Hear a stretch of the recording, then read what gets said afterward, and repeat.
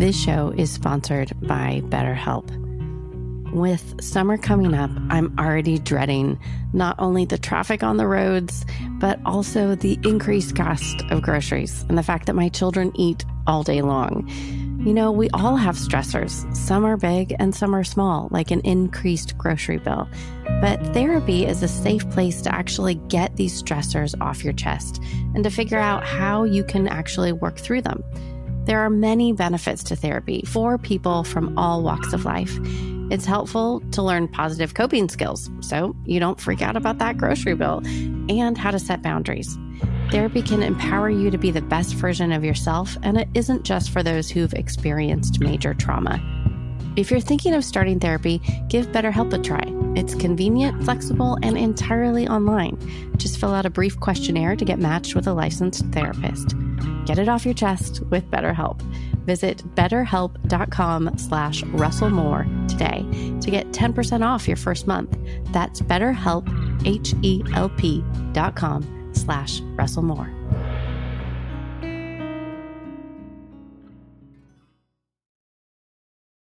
This episode is brought to you in part by Richmont Graduate University. The field of mental health counseling is growing rapidly. Richmont Graduate University can equip you to become a licensed professional counselor, integrating your faith into your clinical practice. Programs are offered in Atlanta, Chattanooga, and online. Apply today at richmont.edu.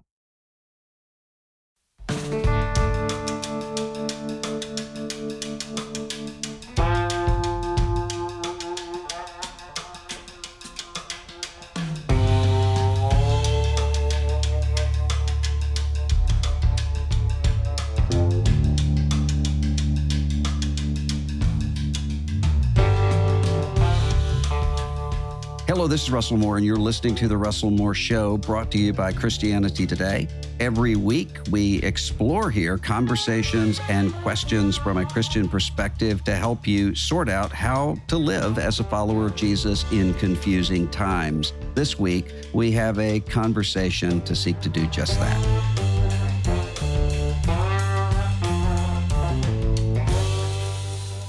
I've been looking forward to this conversation for a while because it's really unusual to have the two of us on these sides of the microphone. I have with me today Jake Tapper, who is, of course, an American journalist. He's an author. He's a cartoonist as well, which I hope we get to mention. He's the lead Washington anchor for CNN. He hosts the weekday television news show, The Lead, with Jake Tapper, and co-hosts the Sunday morning show, State of the Union.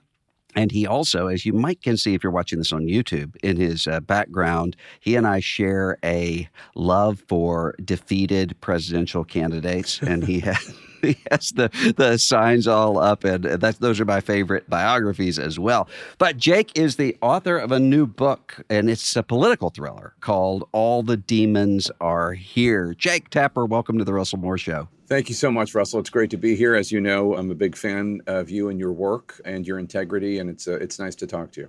Well, likewise. I'm just wondering, I'm about midway through your book, and I'm wondering as I'm reading it, how on earth do you manage to write a book this there are characters, it spans all through American social history, political history, and is a thriller, murder mystery, everything else. How do you find the time to do that when you're hosting a show every day and on the weekend as well? I mean, do you have just a killer set of time management skills to be able to pull this off?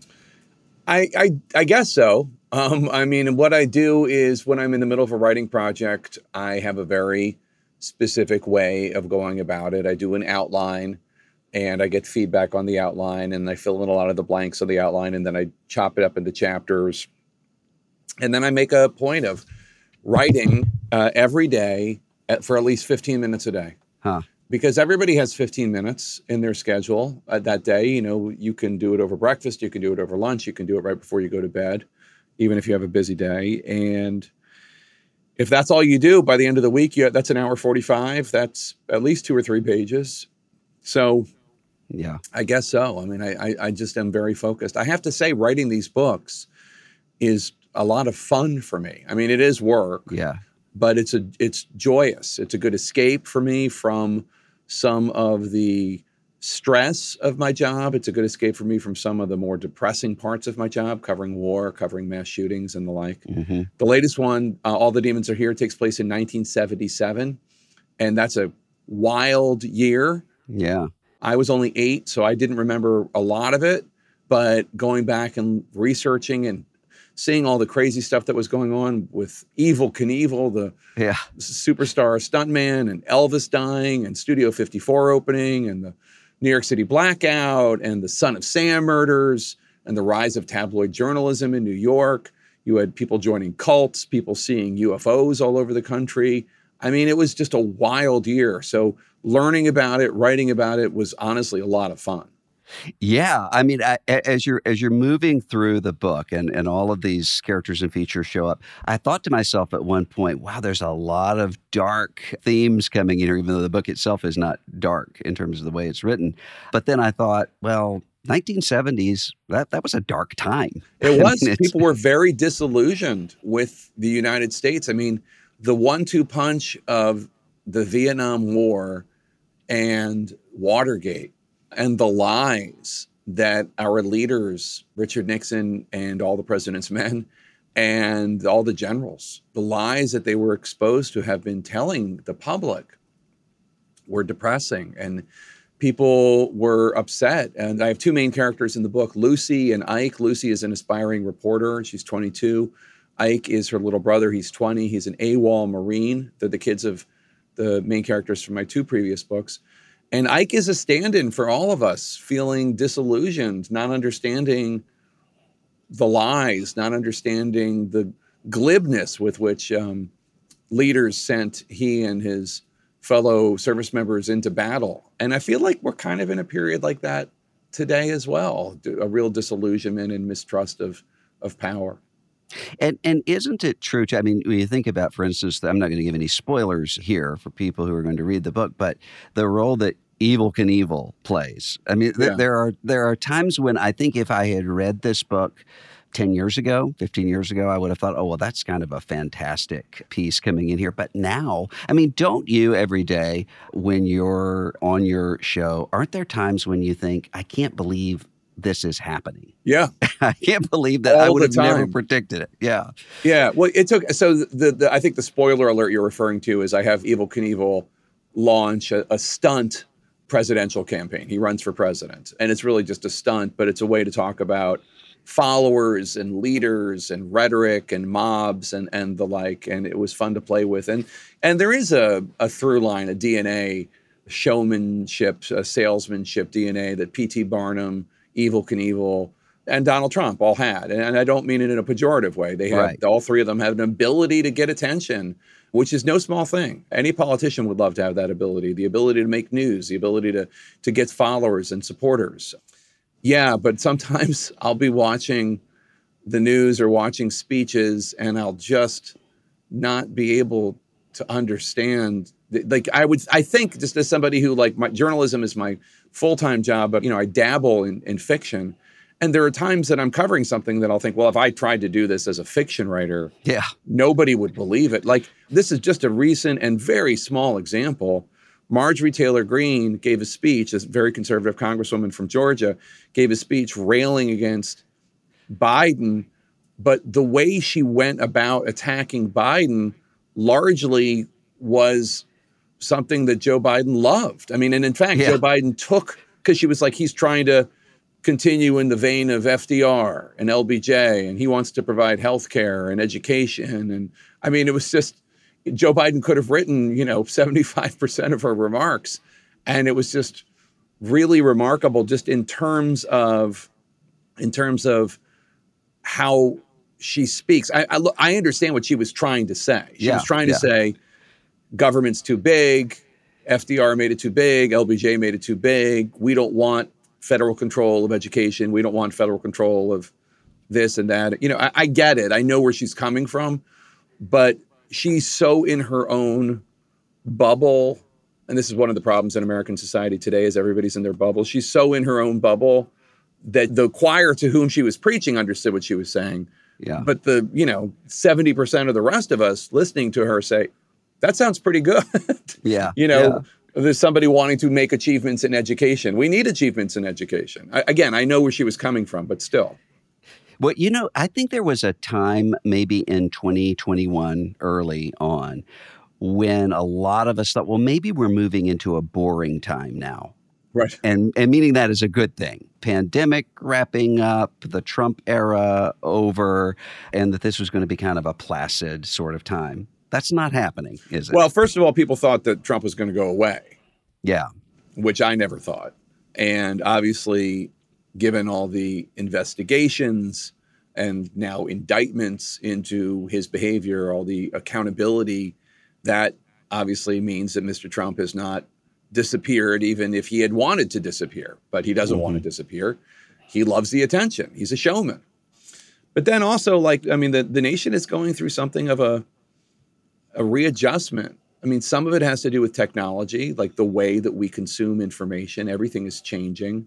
How we read books, how we watch TV, how we get the news. And then in addition to technology changing, people are, I think, increasingly going into their silos when it comes to only wanting to hear from people with whom they agree. Yeah. And so you have, media organizations making business decisions based on, we're just preaching to the choir, so let's just get 100% share of the choir. Yeah, yeah. And then our politics is getting, in some ways, more divided.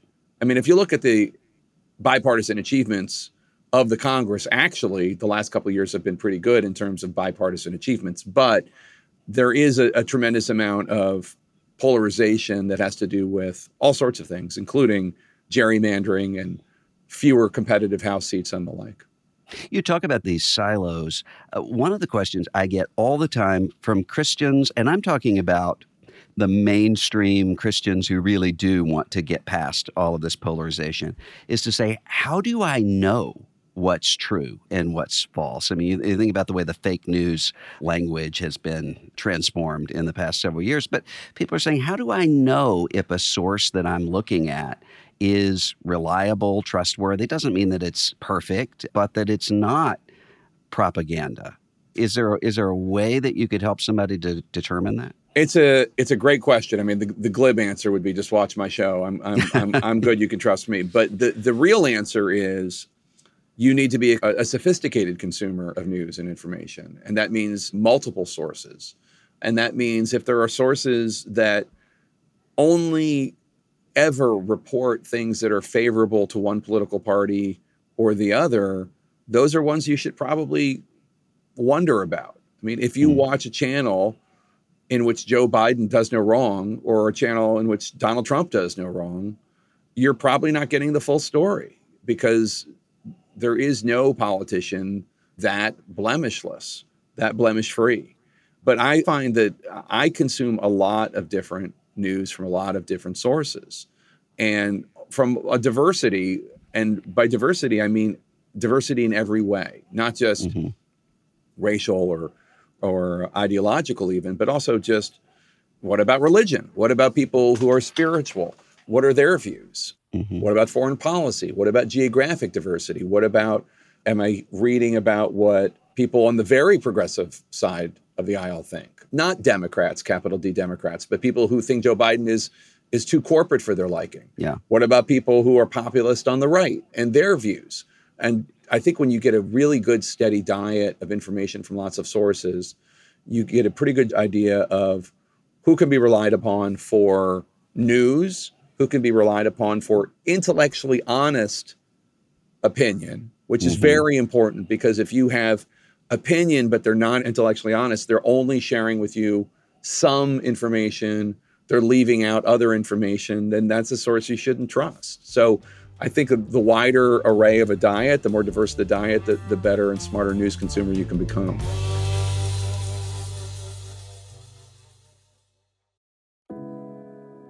This episode is brought to you in part by Thomas Nelson, publisher of 9 Lives and Counting, A Bounty Hunter's Journey to Faith, Hope, and Redemption, written by Dwayne Dog the Bounty Hunter Chapman. 9 Lives and Counting not only offers a fresh perspective on well-known life events, but also ventures into behind-the-scenes territory and backstories never shared publicly. 9 Lives and Counting is available everywhere audiobooks are sold. Visit thomasnelson.com/audio to learn more.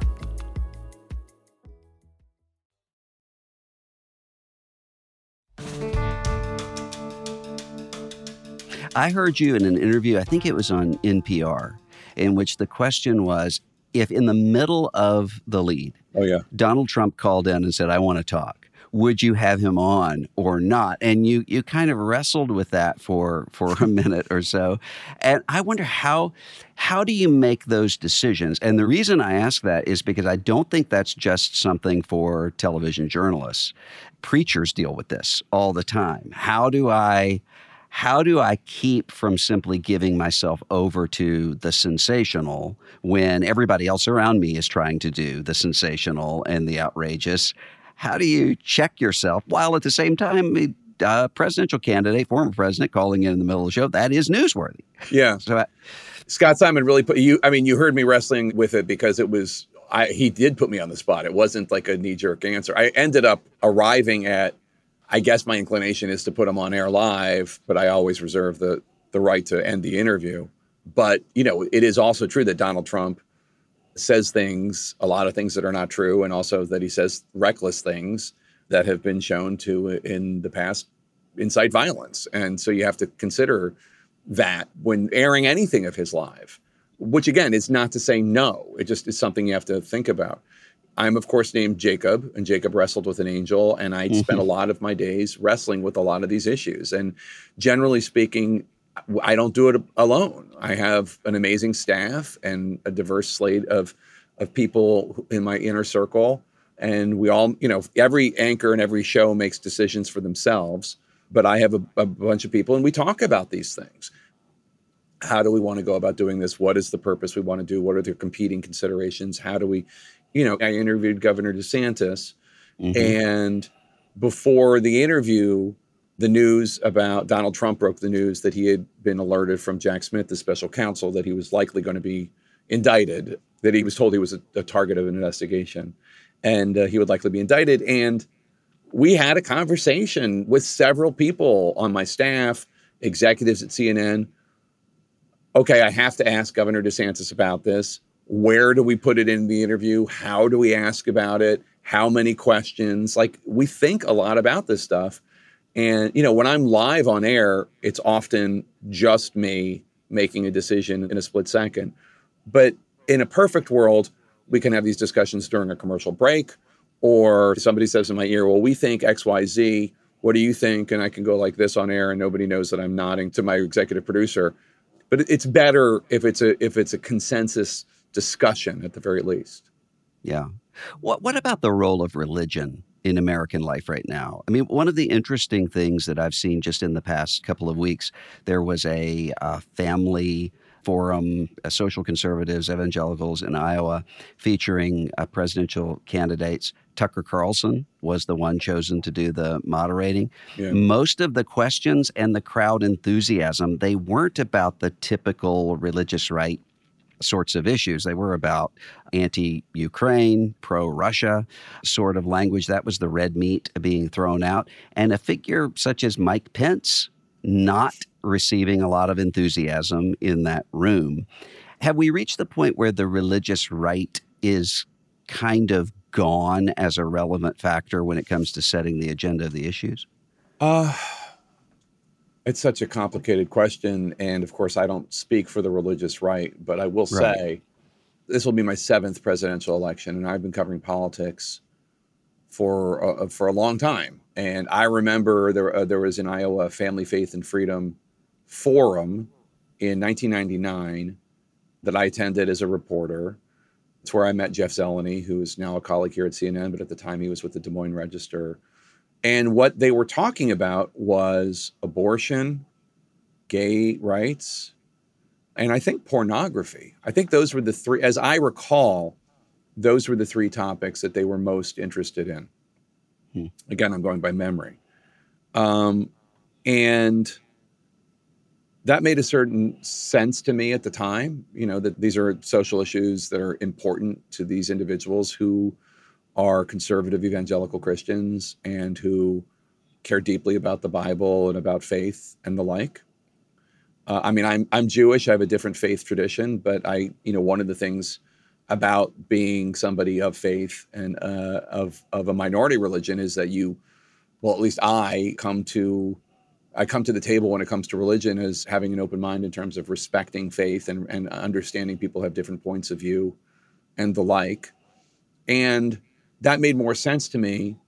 And I guess that, and I know you've lived through this much more than I have, but I guess the way that evangelical conservative leaders have embraced Donald Trump, who I don't think it's unkind to say does not have a particularly strong faith tradition in his personal life, but certainly delivered on a lot of promises that evangelical conservatives cared deeply about, such as the U.S. Supreme Court and the eventual overturning of Roe v. Wade. I have found it interesting and also sometimes difficult to understand.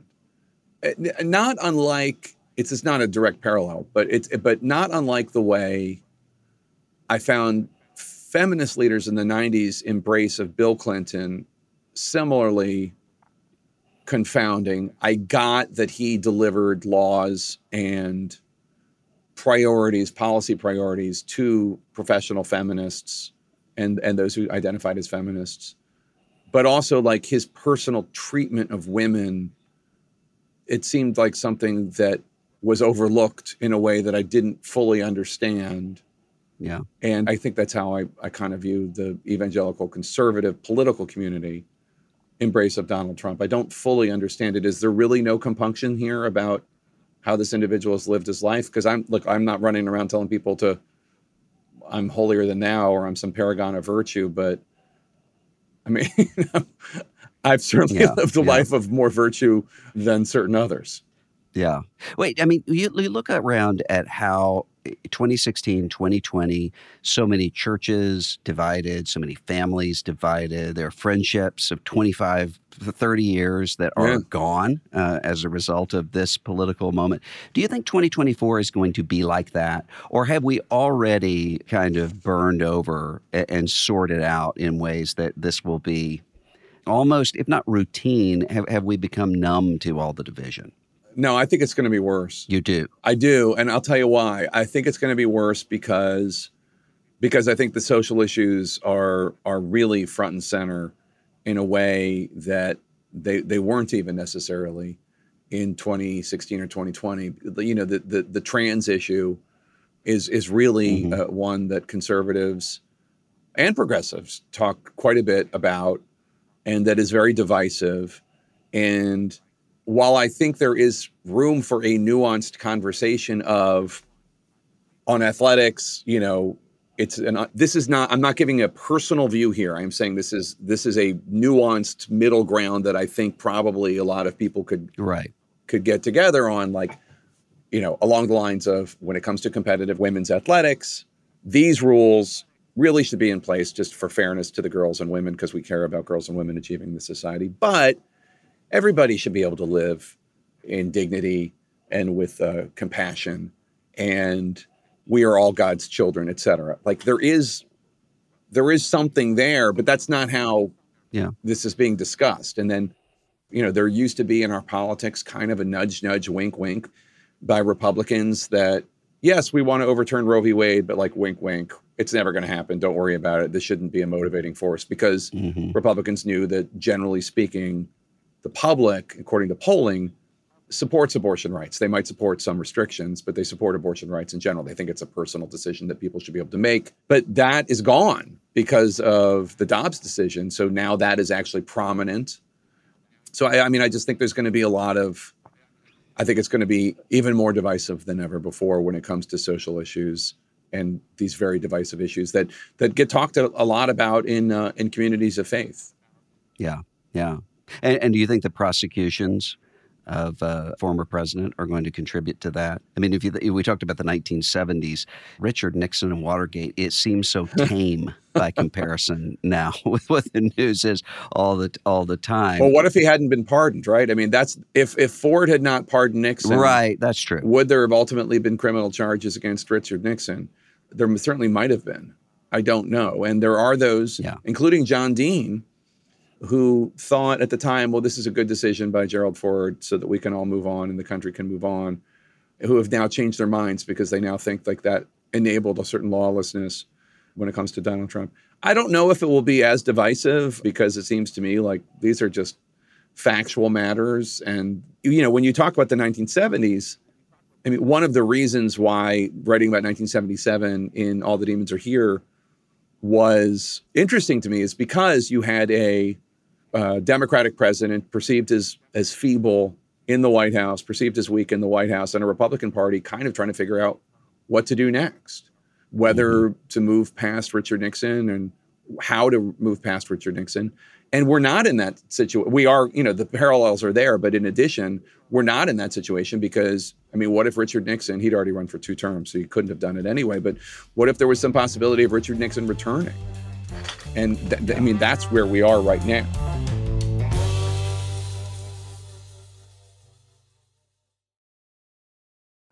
What I loved most of all about Israel and why I became a Zionist was because Zionism was a rejection of victimhood. A few weeks ago on CT's The Bulletin, we launched Promised Land, a new podcast about Israel and Palestine in a post-October 7th world. 6:30 a.m. we're in our synagogue praying, and sirens go off, and they're going on.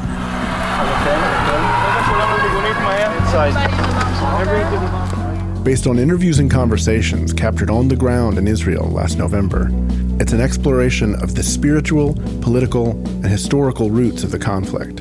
When there's a weak Israel, every Jew in the world is weak. And why should a Russian Jew who has nothing to do with this land come here? Why? I mean, if you want, you can give them Texas. You love them so much. I am alive because I didn't come home. But all my friends that were here were murdered. Here, over there. This week, Promised Land moves to its own feed.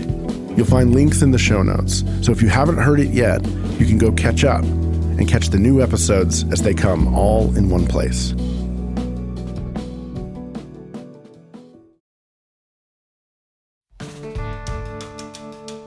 You have to, in writing this book, inhabit some very different characters, very different ideas and motivations behind them. It seems to me that's what you have to do every day, doing journalism as well, just in a different way.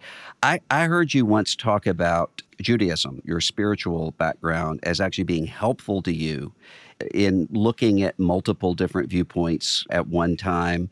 What can American Christians learn from American Jews, do you think? Well, I wouldn't put it that way. But I'll just tell you, I'm not going to say this is what Christians should be learning from us. But I'll tell you, so I went to a religious school, not a yeshiva. It wasn't Orthodox, but it was grade 6 through 12. And we learned Hebrew and we learned Bible in addition. It was a dual curriculum in addition to English, history, math, et cetera. And what I mean by that, how my faith tradition has helped me as a journalist and also just as a citizen, is there's a big tradition of debate in Judaism. I mean, people have probably heard of the Talmud, but they don't necessarily know what the Talmud is. But the Talmud is made up of different books of rabbis arguing and debating, what does this in the Bible mean? And how should we interpret it? And the arguments could get quite fierce. I mean, I say rabbis, but some of these guys had tremendously huge egos. And these are not modest, sweet clergy like yourself, Russell. I mean, these were like superstars of their day, of the Middle Ages, like having fierce debates about what these things mean. And what was interesting about that was just establishing a tradition and understanding that argument is not inherently bad; it's actually good. And polite argument and debates are good. And the other thing is, and just being Jewish and being in a religious minority group, is that my instinctive reaction to, like, for instance, I remember covering Mitt Romney running in 2008 and 2012, and there was a lot of anti-Mormon prejudice from the evangelical community against him. And I didn't understand it. And it makes you realize that all of our faith traditions to other people from other faiths look weird. All of them do. Mm-hmm. I mean, yeah. Inherently, I'm not saying that they all are. I'm just saying, like, a Mormon doesn't necessarily understand what a Muslim believes, and a Jew doesn't necessarily understand what a Catholic believes. And but just having an inherent respect for, like, look, these are belief systems. And as a journalist and as a human, starting from a position of respecting it. Yeah. They don't understand my faith tradition, and that's okay. And by the way, that also meant that as a Jew, I'm not particularly offended when Christians say that non-Christians, including me, are going to hell. That's what your faith tradition teaches. I mean, I don't agree, but it doesn't offend me. That's what your faith teaches, not just Jews, but anybody who hasn't accepted Jesus. That just also means I start from a position of respect. So I think those are the two main ways that my faith has influenced me, not just as a journalist, but just as a citizen. Respecting debate and just having a knee-jerk respect for whatever people's faiths are. And as a novelist, the book is All the Demons Are Here by Jake Tapper. Check him out on The Lead with Jake Tapper every day. And Jake, thanks so much for taking time to do this conversation. It's always a real pleasure talking to you, Russell. Hopefully we'll have you on the show sometime soon. Thanks. Take care.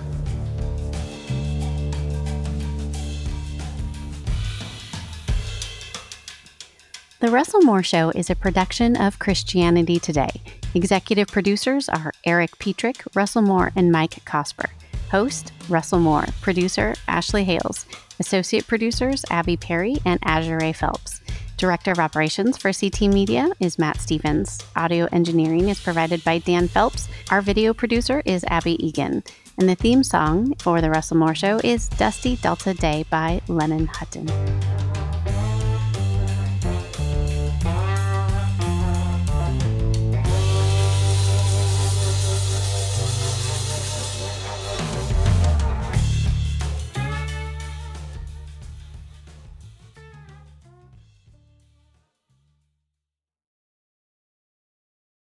This episode was brought to you in part by United We Pray. United We Pray is a podcast devoted to praying and thinking about racial strife, especially between Christians. Come join us in praying for the unity of God's people.